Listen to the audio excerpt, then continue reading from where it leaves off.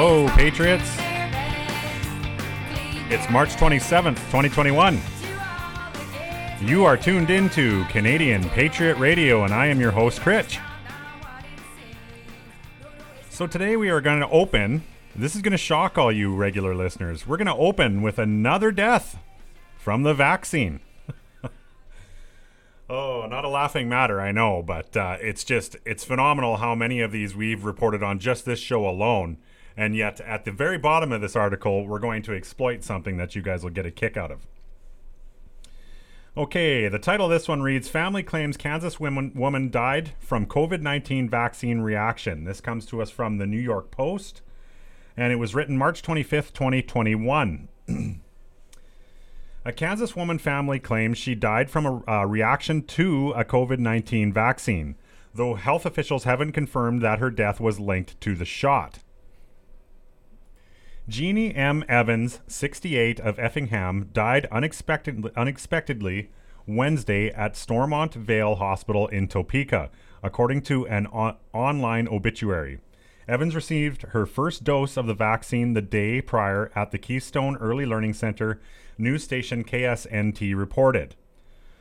Once she started experiencing an adverse reaction, she was taken in an ambulance to the hospital, where she later died, the outlet reported. It is not clear which of the approved COVID-19 vaccines Evans received. She is survived by 5 children, 15 grandchildren, and 2 great-grandchildren, according to her family. In a statement, the Stormont Vale Hospital said no cause of death has been determined. The individual was transported to our hospital after receiving the vaccine in the region, a spokesman for the hospital said. A cause of death is yet to be determined. Our thoughts and condolences are with the family. Health officials have repeatedly stressed that they believe the benefits of getting the jab outweigh the risks. Now, this is the part I want you guys to focus on, because this is what we're going to pick apart. So far, the Center for Disease Control and Prevention has not identified any deaths that have resulted from receiving a COVID-19 vaccine.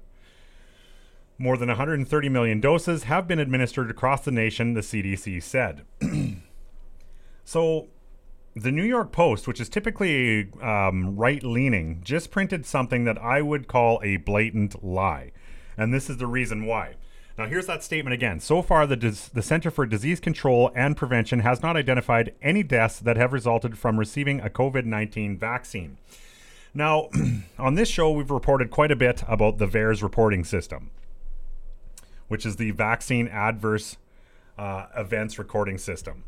And if you go to the VAERS site and you scroll to the very bottom of the first page, I'm going to read what it tells you. VAERS is co-sponsored by the Centers for Disease Control and Prevention and the Food and Drug Administration, the FDA, agencies of the U.S. Department of Health and Human Services. Let's go back to this article again.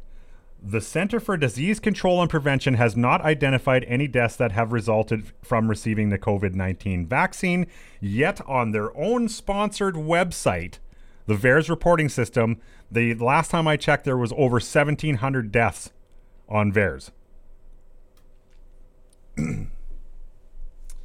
Somebody's lying. Somebody is definitely lying. And let's keep in mind that I bet you the deaths is well over 2,000 now, just in the U.S. alone. Just keep in mind that is the U.S. alone. So we've got a serious communication breakdown, probably intentional, in the actual adverse effects of the COVID-19 vaccine, of what people are experiencing. There is pretty much a media blackout on what is really happening. And not to mention, you even closer to home here in Canada, you have Health Canada issuing warnings about blood clotting, and yet still just marching forward with jabbing people with this vaccine. Pretty scary. And like you guys have heard me say in the past, the immediate problems with the vaccine are not what scares me. We've done 2 shows now that kind of verified one another. One from Dr. Vernon Coleman and another one from Del Bigtree, where they both exposed probably the long-term effects of this vaccine are going to be where we start seeing major problems. And just to put it into, terms that you and I understand, when you train your body to only fight one specific strain of a specific virus, you're leaving it open to everything else. And what Del Bigtree did was he kind of put it into football terms. You train them to only look for one ball carrier, and if the offense plays a different play and gives the ball to somebody else, then your immune system, being the defense, cannot even react to that play. They won't even see the ball carrier. So now we're, in the Scatch, we're pretty much a hot spot for the European variant, Regina and now Oxbow in the southeast. And you got people getting vaccinated here left, right, and center. And basically training their bodies to fight the original strand of COVID, yet we've got active variants within our province that are knocking people down left, right, and center. And we're going to get into the variants a little bit later in the show, because just keep it in the back of your mind to know that we're going to revisit it, because the narrative and the variants and everything, just how perfectly they fit together with the vaccine and everything like that. It's just neat to see how it always works out, And we'll, like I said, we'll get into that a little bit later. But what we're going to do now is let's just kick this show off. We'll be right back.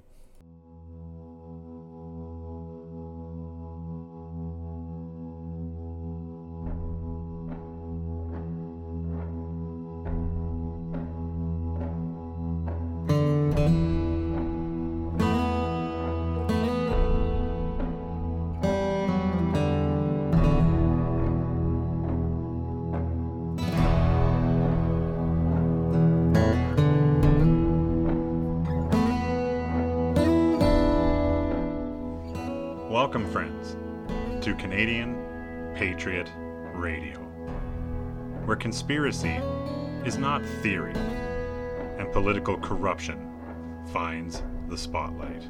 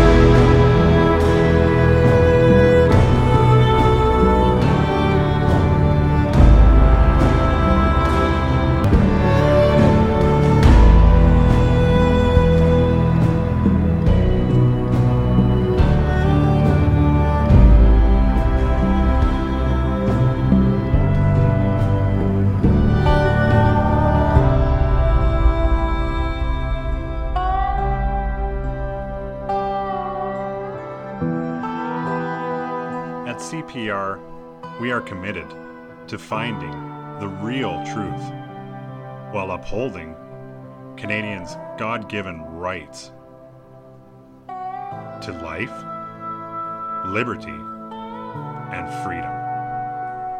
With all thy sons, command.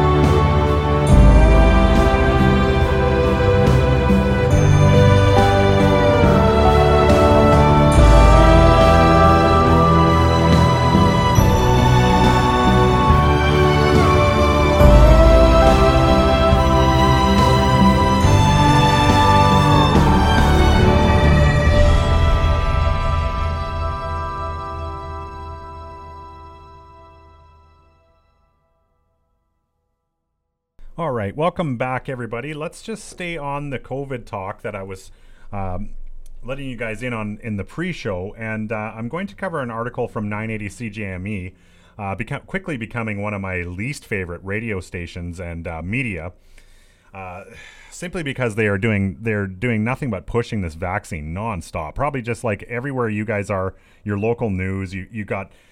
Maybe sometimes, like in the case as it is for 980, we had a very right-leaning broadcaster by the name of John Gormley that was, he brought a real common sense approach to media, and now he is just a 247 vaccine pusher.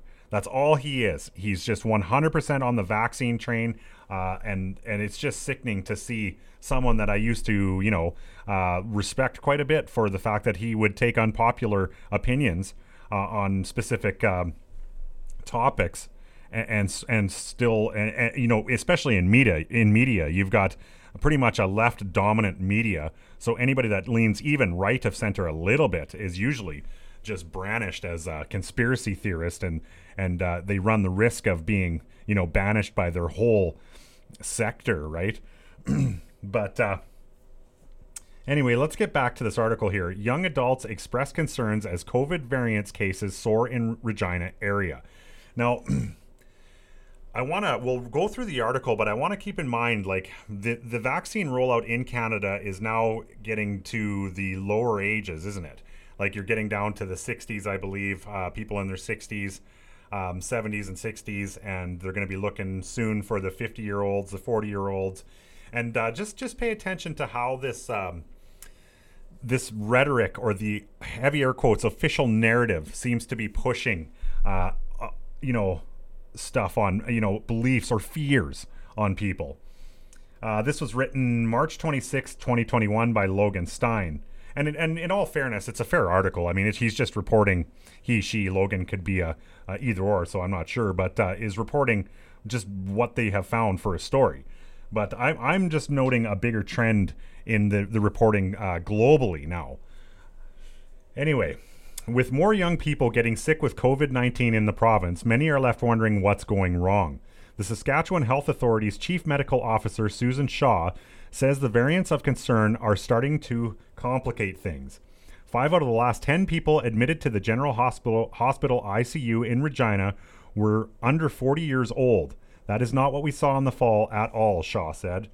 The COVID variants, more specifically the United Kingdom variant, also known as B117, is more contagious and more deadly than the typical COVID strain, according to the Canadian Public Health Agencies. Regina is starting to set records, and a lot of that is because of the surging UK variant in the community. On Friday, the Regina region set an all-time high of 70 hospitalizations due to COVID, while almost matching its single-day high with 16 patients in intensive care. Cases of variants have also been more prevalent in Regina than anywhere else in the province. As of Thursday, 973 variant cases have been in the Queen City. The province as a whole has seen 1,155 cases involving a variant.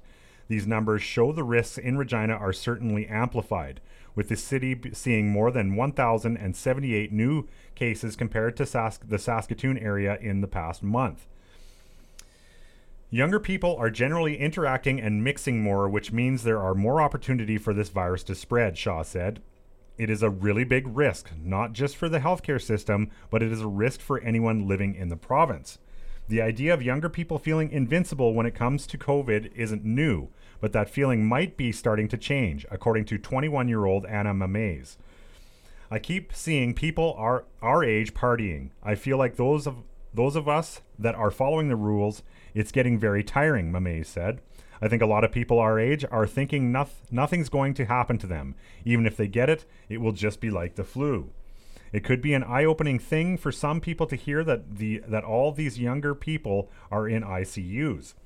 Mames says the thought of returning to previous measures is exhausting, but they're in place for a reason. I'm sure we're all sick of it at this point, but we need to just continue to power through it, she said. Hopefully things start to tone down. I'm hoping that Saskatoon doesn't start getting these variant cases like we have here, and I'm hoping that everyone kind of starts to realize how serious this really is. Brooke Pellerin, 21, echoed a similar sentiment, saying the beginning of the pandemic might have pushed some people to believe COVID only targets elderly people. In the beginning of COVID in Canada, there was kind of a push that the elderly people are very at risk and that it could affect them a lot. I feel that kind of showed younger people that they would be fine and wouldn't have to worry as much, Pellerin said. I think that mindset has caused a lot more people to become lenient. Zoe Corles, 17, says she feels a lot of people her age have the mentality that it would never be them who tested positive. I know a lot of people say that they have never seen anybody close to them get sick, but we are starting to see a lot of younger people being hospitalized with no underlying health conditions from COVID, she said. We're all missing out on a lot of stuff, but the more we continue to be careless, the more we are going to be dealing with the effects for a long time. I know a lot of people are going to big gatherings just because they miss them so much. They can't take a break from it almost. In an attempt to get rising cases in Regina under control, old restrictions on bars, restaurants, movie theaters, and other facilities are going back into place on Sunday. So, the point I'm trying to make with this is, what are the odds? What are the odds as the vaccine rollout kind of goes, through the ages, starting with the elderly and the most frail, working its way down through the 80s, through the 70s, through the 60s. That's kind of the stage that we're at in Saskatchewan. I've got friends that are in their 60s that are now getting letters and calls saying, yep, okay, we're getting to your age group. You can come in and get vaccinated. But what are the odds that you have a variant all of a sudden surface in the middle of a landlocked province with supposedly really not too much for international flights coming in and out? Let's focus on the fact that now you're supposed to be, the Canadian government is supposed to be locking you into a hotel when you return to Canada, unconstitutionally. You have to be taking tests when you fly into Canada, PCR tests, pretty much an 80% false positive rate with the PCR test. But there's all these things that they're doing, yet we've got this UK variant right smack in the middle of a landlocked province that basically only has two places where it could have came from. So Regina, it makes sense that it would be there. So you got international travelers obviously coming from the UK, landing in Regina, and all of a sudden you've got this variant. But what are the odds that it would target the younger generations right when the vaccine seems to be hitting younger age demographics? What are the odds of that? It almost looks too planned. Do you get where I'm kind of going with this? I think the probability of that would be so minuscule that it probably wouldn't even calculate unless it was planned. It's just so uncanny that you have this variant that starts attacking younger adults and hospitalizing them right when the vaccine is starting to hit just a little bit older than they are. I myself saw that and immediately was like, whatever. That's just unbelievable. Oh man. Okay, let's move on to something else here, my friends. Okay, let's shift our focus to our absolute favorite misinformation outlet, which would be the CBC, and let's just look at how they're painting a really wide, broad paint stroke here on people. And the title reads, Marketplace attended a COVID-19 conspiracy boot camp to see how instructors are targeting vaccine skeptics. Oh, man. That title is just unbelievable in and of itself. Online boot camp instructors discuss how to target vaccine-hesitant potential hacking of vaccine passports. This is by Katie Peterson, Eric Zetzo, Asha Tomlinson, and it was posted on March 26, 2021. While Canadian health authorities fight back against what Chief Public Health Officer Theresa Tam, Tranny Tam, has called an infodemic, the spread of false information about the COVID-19 pandemic, others are working just as hard to target the public with conspiracy theories. Holy cow. With conspiracy theories. My echo didn't work, if you're wondering why I just said that again.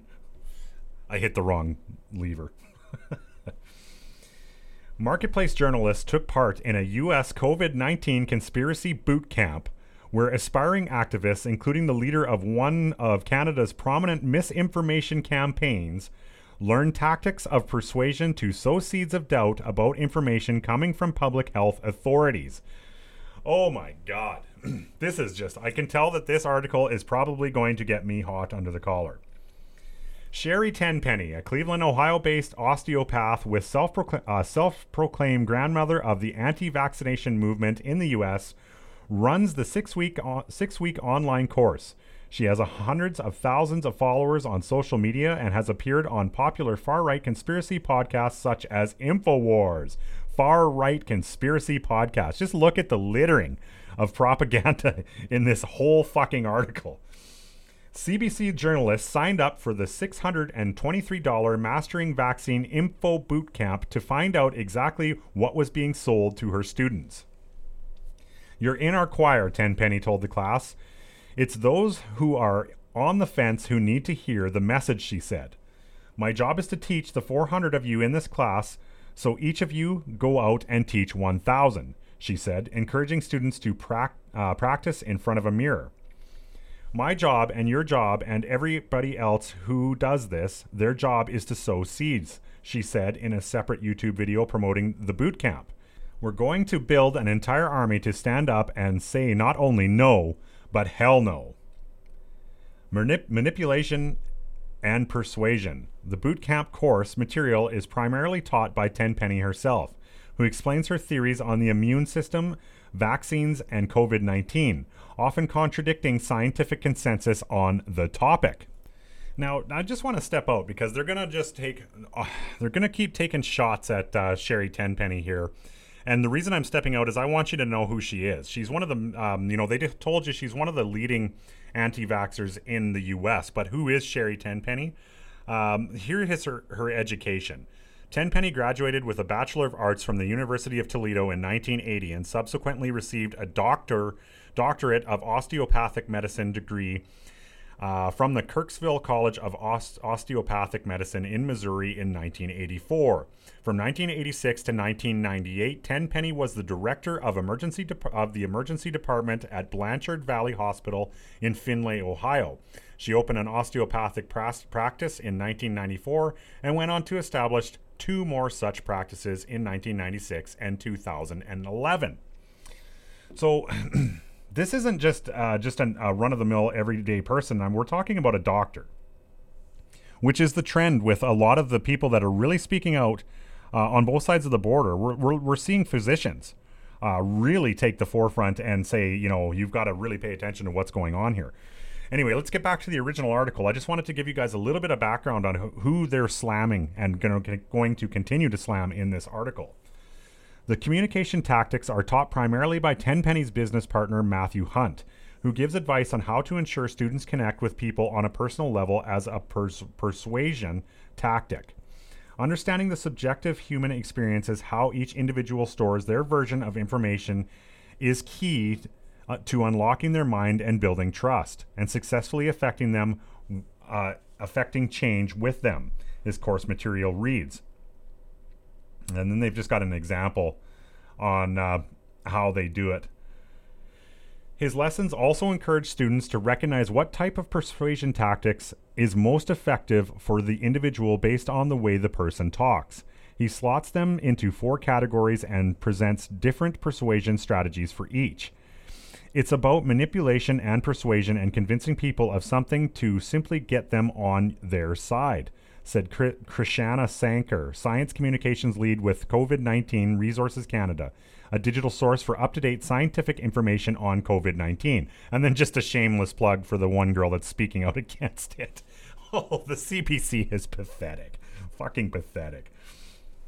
She is a part of our team that helps dispel misinformation during a nightly question-and-A video calls that are open to the public. It is extremely frustrating because we are constantly trying to educate people on what's real. What's real? We're just talking about interpretation, and they're holy. The whole last section of that article was manipulation and interpretation, and they basically then turn around and try and manipulate the reader by statements like trying to educate people on what's real. We could blow holes in everything that they call real, no matter how hard they try to convince us of this fucking lie, and we do it on the show every fucking time we do a show. Good Lord, this person is an idiot. Sankar is a science communicator, one of a growing field of experts whose aim is to explain complex scientific concepts in ways that are easy to understand without a science background. Or in other words, manipulation. Influence and manipulation. So that, my God, it's so funny to see how these writers will completely contradict themselves in a matter of 2 paragraphs.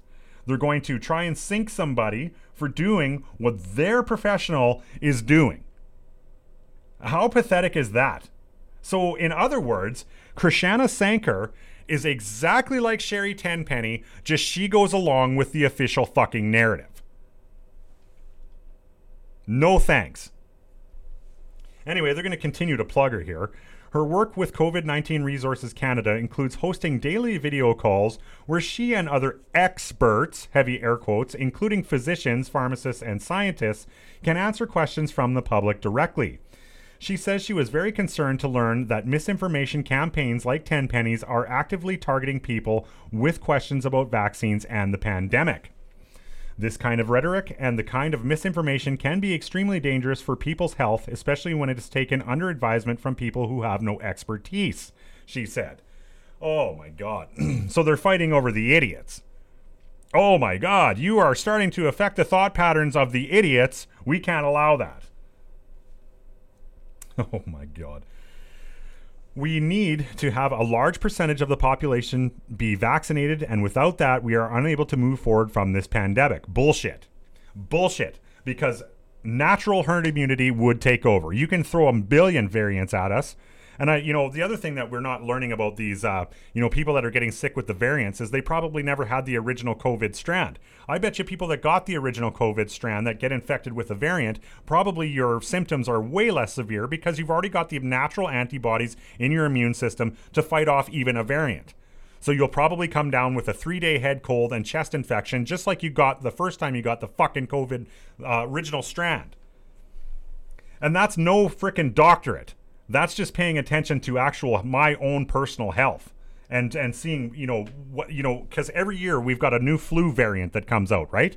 And how many of you that got the flu within the last 5 years are getting it every year you're not getting the vaccine? Let's just take vaccines completely out of this equation. How often do you get it?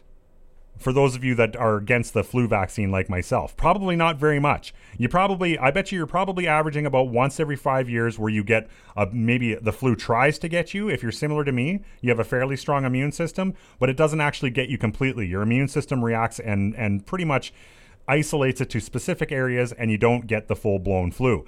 I used to get the flu when I was a child. It would knock me right on my ass when I was, in my childhood, and then even into my teens. I can remember having the flu so bad that it actually left me bedridden for a day. And but that was the worst case I ever had of it. And then ever since then, I've never had the flu that bad again. Anyway, I'm getting completely off topic here. It just blows my mind how you see them completely contradict themselves in their own articles, and then they hold this holier than thou approach over you. Well, this is our professional, your professional's wrong. That's basically what they're saying. Like it's like a kindergarten argument going on in a CBC article.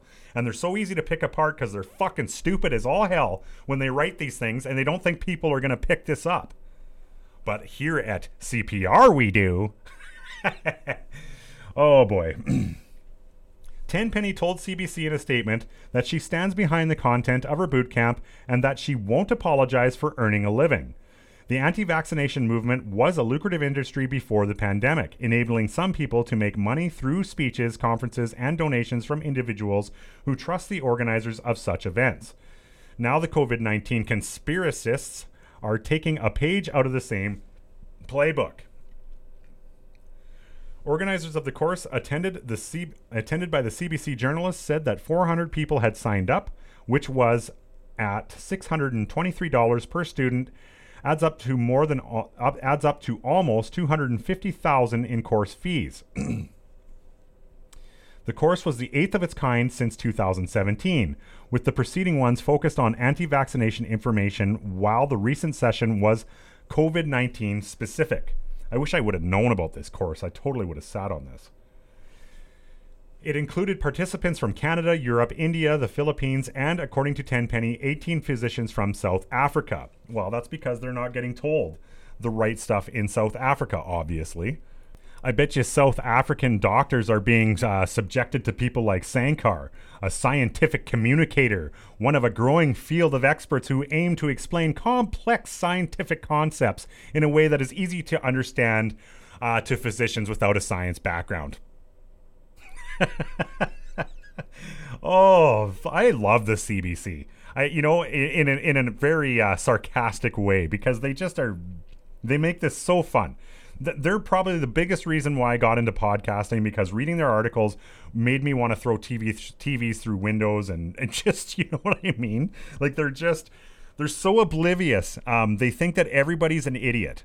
And so they write in a manner that they speak down to the readers. And for me, that was the absolute epitome of the media that I wanted to pick apart and shred to pieces. So as you can tell, I am strangely enjoying this. Tenpenny also has other ways of making money from her students, selling additional courses and even getting a referral commission from a private lab that gives her $10 for every 100 spent on vitamin deficiency tests, a fact she mentions in one of her seminars. Tenpenny falsely claims that the reason some people have more serious illness from COVID-19 is because they are vitamin deficient. Falsely claims. Ooh, that could be a liability right there. That falsely claims. Tenpenny could have a lawsuit right there on CBC. So if anybody of you know Sherry Tenpenny, make sure that you get this article to her, because that could be a defamation lawsuit right there. She also asserts that taking vitamins can be a cure for COVID-19 positive patients. They take some vitamin C, D, and A, some herbal medicines, some homeopathy, and they're fine. She said in one of her YouTube videos. She told students she sells vitamins on her website during one of her seminars. So not only do they pick her apart for going against their narrative, they're actually trying to attack her source of income here. And keep in mind that they just leave out that actually all these payments to Sherry Tenpenny are voluntary. You can just pay. You can either pay it or you don't. If you want what Sherry Tenpenny is selling, you buy it. This is called the free fucking market. Jesus. Okay, Marketplace journalists heard this claim repeated in an interview with one of Tenpenny's former students, Vladislav Sobolov. Sobolov is the founder of Hugs Over Masks, a Facebook group with more than 10,000 members that has been behind some of the anti-mask and anti-lockdown protests that have taken place across Canada. Good job there, Sobolov. Sobolov partnered with Tenpenny last year to arrange a group of his Hugs Over Masks followers to take the training. He says he is now organizing activist training of his own. Rather than trying to convince society to bring them to your side, the best thing we can do is plant the seed of doubt, said Sobolov. Yeah, absolutely. You know, that's all you have to do is not just the seed of doubt, like just the way this is worded. Let's word this properly without the CBC skewed version of it. All you have to do to bring people over to the side of truth is start littering truth into everything that they're fucking reading. And they can discern it on their own. You don't try and influence or manipulate people to see the truth. You just start showing it to them. God. Oh, he says the aim of the training is to spread the message and defend our way of life. Nobody should be forced to wear a mask. Nobody should be forced to do a test. And ultimately, nobody should be forced to get a vaccine. The core message conveyed in the boot camp are that vaccines are dangerous and COVID-19 is not, with Tenpenny pointing out to what she sees as a high survival rate for the COVID-19 and equating the virus with the annual flu. She's bang on. Look at the numbers of the average. The flu has been gone for the last 2 years, but look at the flu numbers, the flu deaths, basically from every year prior to COVID, and compare them to the COVID deaths. She's 100% right. And I'm sorry you can't see that, CBC, because you're being pushed to further this false narrative. But she's bang on. Mortality is only one measure of danger, says Colin Furness, an epidemiologist with the University of Toronto. A lot of people who survive COVID do so with extensive brain damage, heart damage, lung damage, and kidney damage. Well, then why don't they fucking sue the Chinese government then? This is a China virus, right? It's the Wuhan Institute of Virology that released it upon the world. These people that are surviving with this, why don't they turn around and slap the Communist Chinese Party with lawsuits? Why doesn't the Canadian government step up and do that for them? I warned you that this article was going to piss me off, and here we are. So if you enjoy me ranting and raving, this is the article to be listening to. Oh, Furness also noted that more people died of COVID in 10 months than died of influenza in Alberta in 10 years. Oh, holy cow. Wow, that is quite the statement. Okay, moving on. Hackers eyeing vaccine passports, instructor says. Good. In one of the boot camp seminars, Hunt discussed conversations he has had with a computer hacker who he says are sympathetic to the cause promoted in the boot camp and want to figure out how to hack digital vaccine passports that some countries might use for their unvaccinated people, that some countries might use so that unvaccinated people could circumvent vaccination requirements. Brilliant. We have been talking about that on the show for a while now. So if you want to look into that, apparently we have to start really paying attention to Sherry Tenpenny and her subsidiary here, Mark Hunt.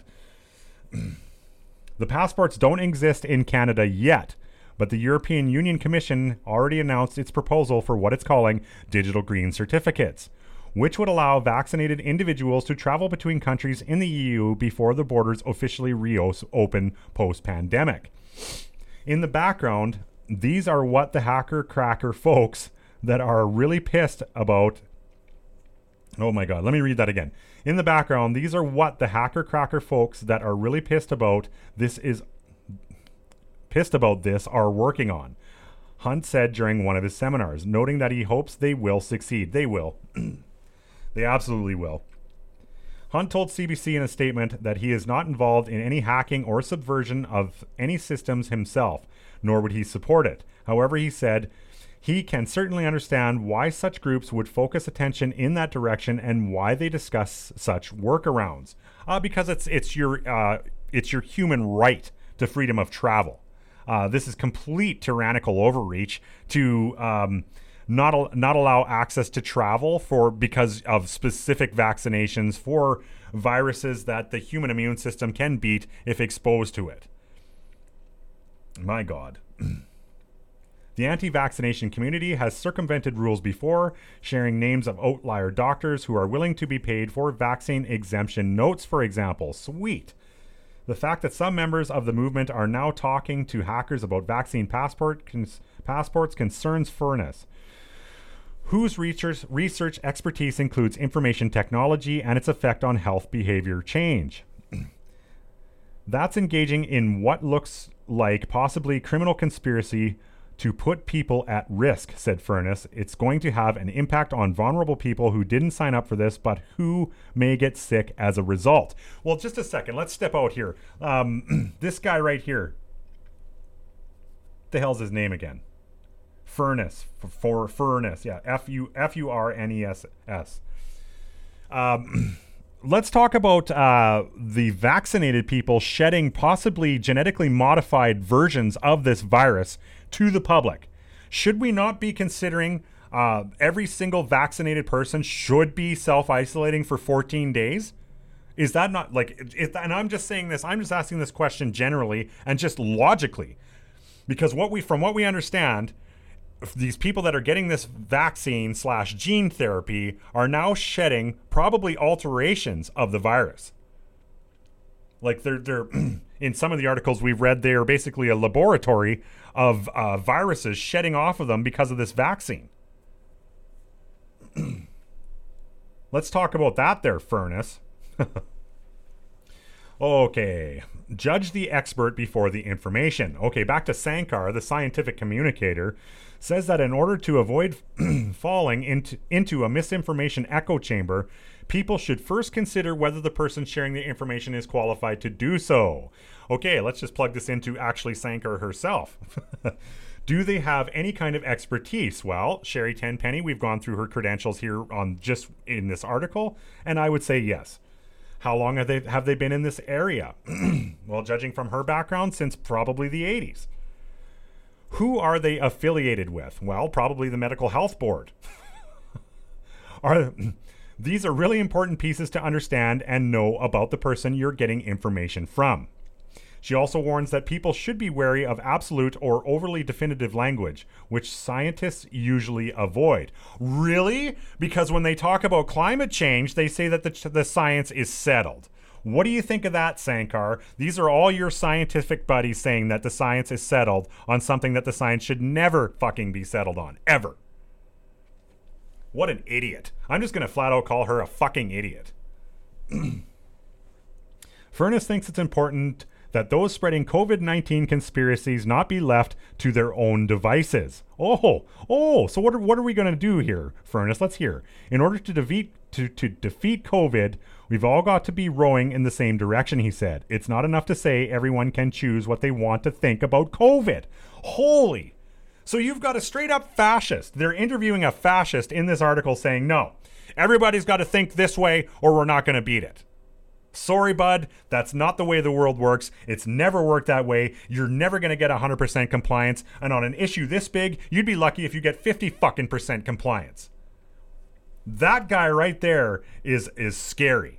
To be saying anybody that pushes that kind of narrative should not be getting interviewed at all. That is a fascist.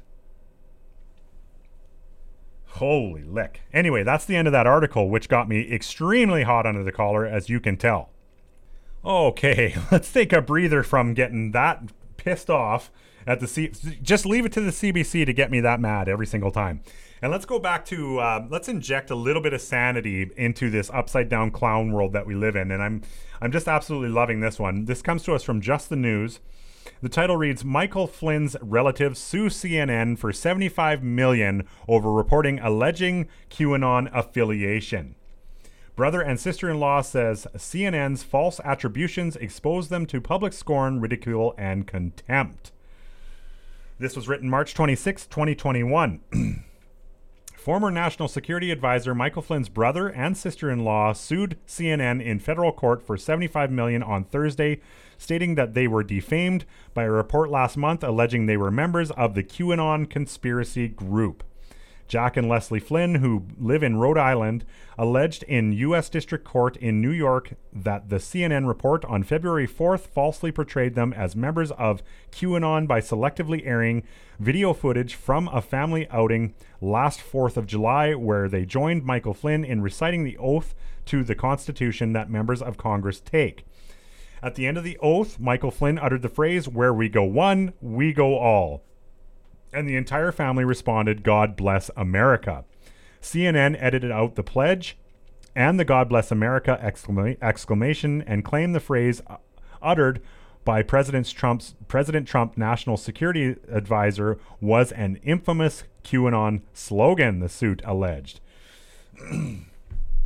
Here we go. In fact, Michael Flynn's phrase was drawn from an inscription first engraved on a bell of one of President John F. Kennedy's sailboats, acknowledging the unity of mankind, the suit stated. Exactly. General Flynn intended to encourage people to think about being good citizens, to love country and be good patriots, the lawsuit said. The video had nothing to do with QAnon or recruiting digital soldiers for an apocalyptic reckoning. As a result, CNN falsely accused plaintiffs of being followers and supporters of the dangerous, violent, racist, extremist, insurrectionist, domestic terrorism movement QAnon, the suit argued. Plaintiffs are not followers or supporters of any extremist or terrorist groups, including QAnon, it added. CNN falsely attributed to plaintiffs associations that never existed, actions plaintiffs never took, including an oath of allegiance to QAnon, and views plaintiffs never held. CNN did not immediately respond to a request for comment Thursday afternoon left at its corporate press office in New York. Stephen S. Biss, the Flynn's lawyer, accused CNN of being a Democratic Party trumpet that forswore its role as an impartial reporter of facts and joined with political partisans in an overall plan or scheme to discredit the character of the Flynn's. For that, it must be held accountable by a jury. Leslie Flynn said in a statement that her family was intent on fighting a disparagement campaign against General Flynn's family. Enough is enough with CNN and the lies about our family, she said. We cannot sit by any longer and allow CNN to disparage our good name. That has got to stop. In the lawsuit, the Flynn's allege the CNN report caused their family public scorn, ridicule, and contempt and lowered their esteem in the community, causing insult, embarrassment, humiliation, and substantial injury to plaintiffs' reputations.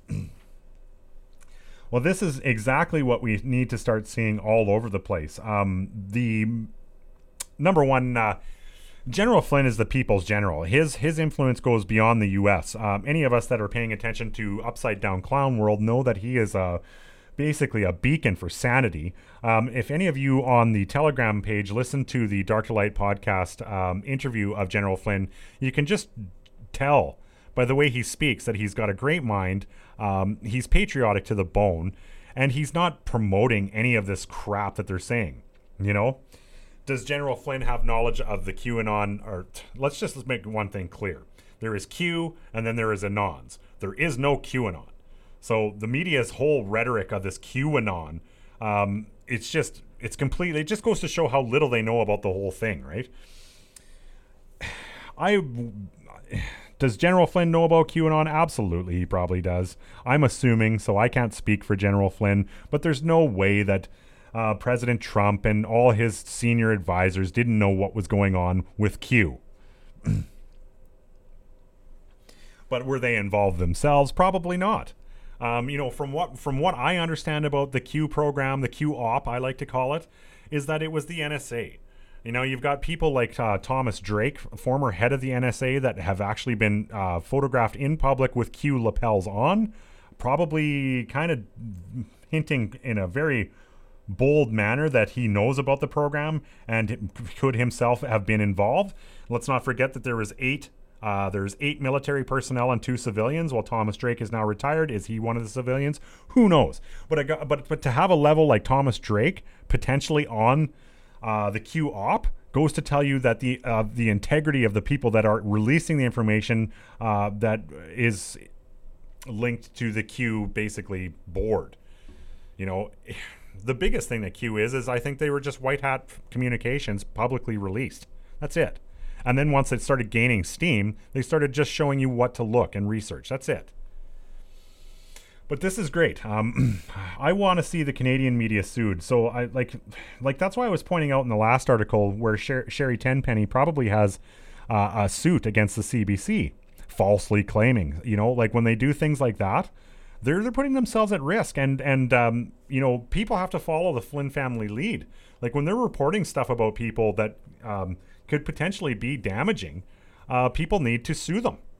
Because that's the only way we're going to get a hold of our media again. Because our government they're just the fourth column of a deep state, right? They're just going to keep pushing the narrative. They're never going to be for the people until we start putting them back in their place by suing the ever-living fuck out of them like this, or burying them completely.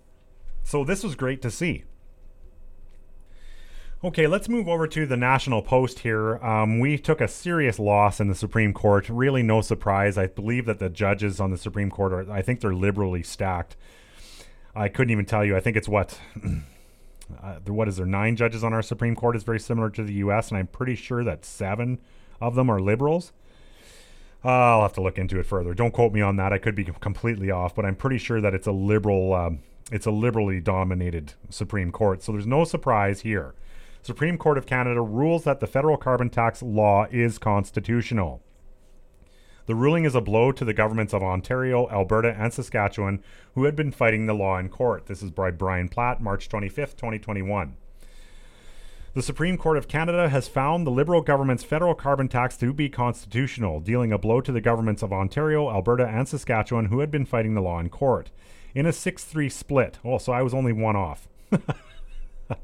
But there you go. That just flat out tells you where your liberals or where your Supreme Court sits.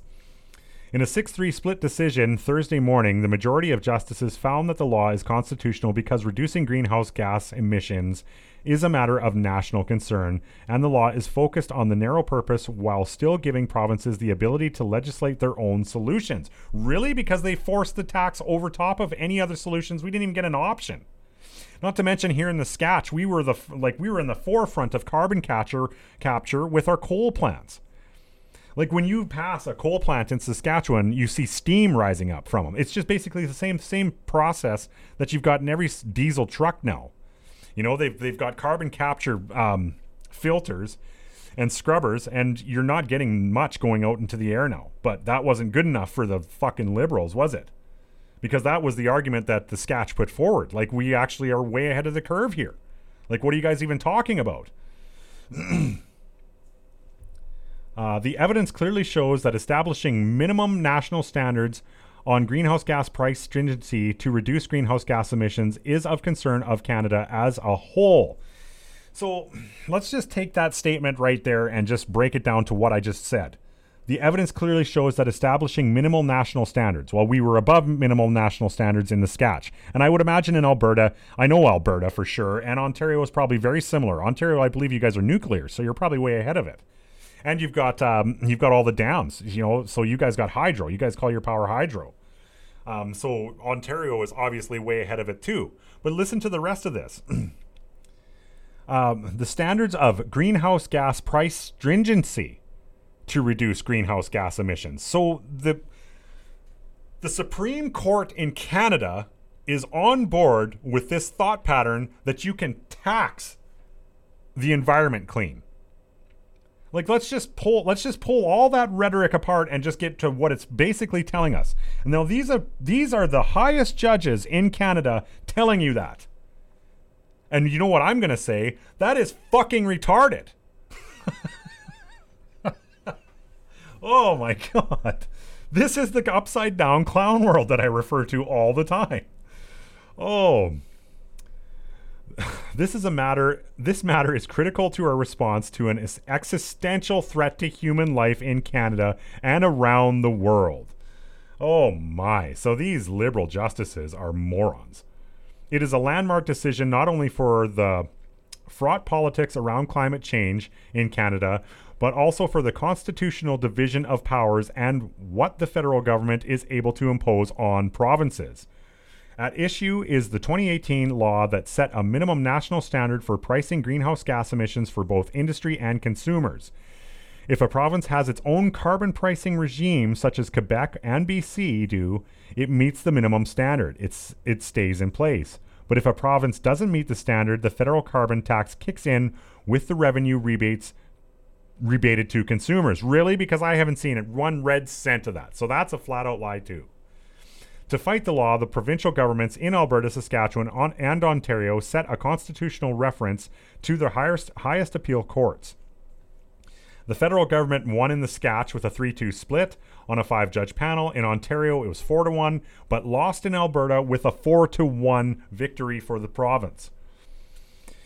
In the Supreme Court of Canada majority decision written by Chief Justice Richard Wagner, the court accepts that the law is meant to address the profound nationwide harm associated with a purely interprovincial approach to regulate greenhouse gas emissions. It rejects the argument advanced by some dissenting provinces that the purpose of the law goes much further than that, into regulating all industrial activity.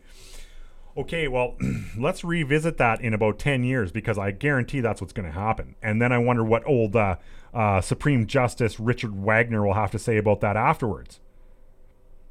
The court thus accepted that Parliament can constitutionally establish a floor of carbon pricing across Canada because of the national concern doctrine, under which the federal government can exercise jurisdictional power not explicitly granted to it in the Constitution Act of 1867.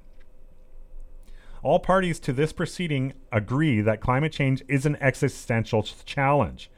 The decision says it is a threat of the highest order to the country and indeed the world. This context on its own provides some assurance that the case at bar Canada is not seeking to invoke the national concern doctrine too lightly. The undisputed existence of a threat to the future of humanity cannot be ignored. So, look at that through our eyes. That's just a complete admission that the Supreme Court justices are indoctrinated with the climate change religion.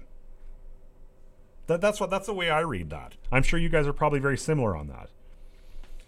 For the national concern doctrine to apply, there must be a provincial inability to deal.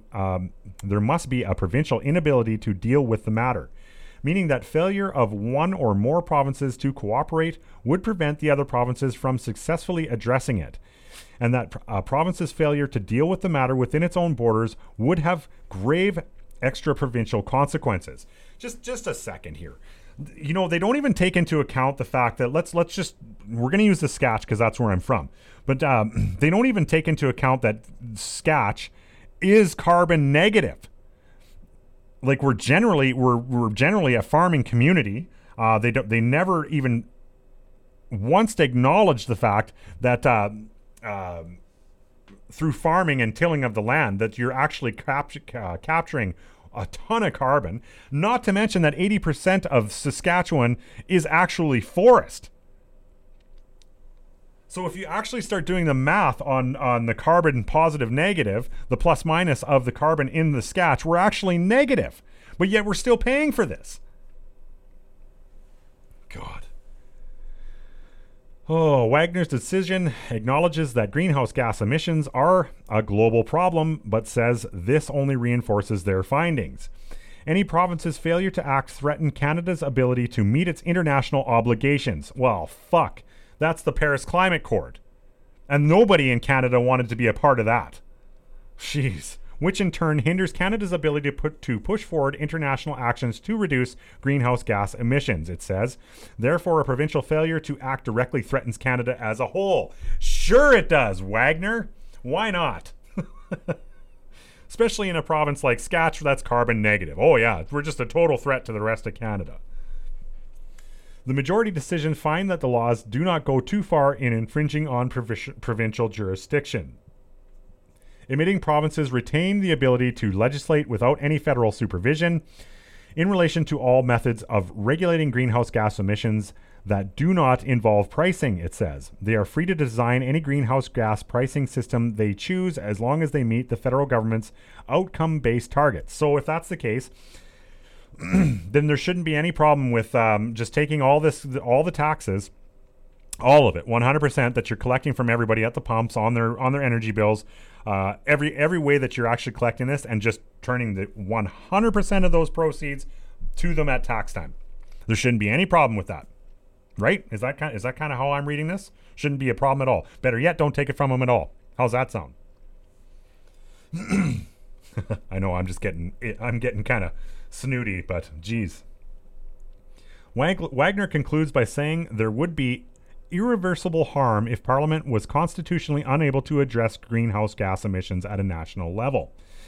This irreversible harm would be felt across the country and would be borne disproportionately by vulnerable communities and regions, with profound effects on Indigenous peoples on the Canadian Arctic and the Canadian coastal regions, the decision says. In my view, the impact on those interests justifies the limited constitutional impact on provincial jurisdictions. 3 justices wrote dissenting decisions. Justice Suana Cote wrote a partial dissent, saying she believes the government has the constitutional power to establish a pricing floor for the greenhouse gas emissions, but that the existing law is unconstitutional because it gives the federal cabinet too much power in setting those standards. Justice Russell Brown and Malcolm Rowe both wrote full dissents to the majority decision. Brown dissented by arguing that the law's subject matter fails squarely within provincial jurisdiction. This is a model of federalism that rejects our Constitution and rewrites the rule of confederation, Brown wrote. Its implications go far beyond the carbon tax law, opening the door to federal intrusion by way of imposition of national standards into all areas of provincial jurisdiction, including intra-provincial trade and commerce, health, and the management of natural resources. It is bound to lead to serious tensions in the Federation. Rowe agreed with the analysis and also said that the national concern doctrine is a power of last resort and has been wrongly applied in this case by the majority. So you do have, let's just go, Russell Brown. That was Russell Brown that we listened to. So you do have 3 judges, Suzanne Cote, Russell Brown, and Malcolm Rowe, on the Supreme Court that actually still have their heads strapped onto their shoulders. Anyway, it's extremely frustrating, and you and I both know that this is only going to lead to more problems with our federal government. This is going to just create more overreach. They're going to get into every part of your life. Not that this isn't bad enough already. Day9 Satan was mentioning to me that we have a house in town, and she was mentioning that it's about, and we're talking about a place that is for the most part empty. It was $39 more every month. And that's just on a wee little house in town.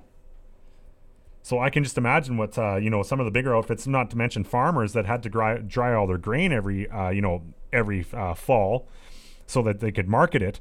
We were seeing some of the copies of the Sask energy bills, and the carbon tax alone was like $5,800 on just the bill being way over $10,000. So... you've got these liberal judges trying to justify it, and this Wagner basically exposed his whole thought pattern. Like, this guy's whole belief pattern is exposed in this article. He is 100% bought into the climate religion, 100%. So you can understand why he's arguing what he is, because he is part of a cult, and so he's going to push that narrative no matter, and he's in a position of power, of great power. It's actually incredibly scary that the Supreme Court justices in Canada have bought into this cult. Very scary. The one thing that really should any self-respecting skeptical mind should hear statements like the science is settled and just take a step back and go, whoa. You don't have to study much science to know that is a very false statement. Anyway, that brings us to the end of this show, my friends. So it was a whole show of rants, which is perfectly good. If you want to reach out to me, you can find me on Facebook. It's Canadian Patriot Radio. Message button, use it, my friends. It comes right to me. So a good way to converse with me, or if you have information that you want to share, information that you want to see on the show, you can use that method. If you prefer email, it's CanadianPatriotRadio@gmail.com. Or if you are trying to get off of Fascist Book or other very censored platforms, look us up on Telegram. It's t.me, Canadian Patriot Radio, and join the conversation that is ongoing on that page at all times. A lot of good information being shared there, and just a good place to be all around. Anyway, my friends, thank you so much for joining me again. And like always, you guys are the way that this podcast gets out there. So if you like the content, please share it on all your social media platforms and get it out there. Get your friends, show it to your friends. And if they like it, they like it. If they don't, they don't. That's the way it goes sometimes. But for all of you that are doing this, thank you so much. Can't thank you enough. And thank you so much for tuning in again. And until next time, my friends, with all thy sons, command.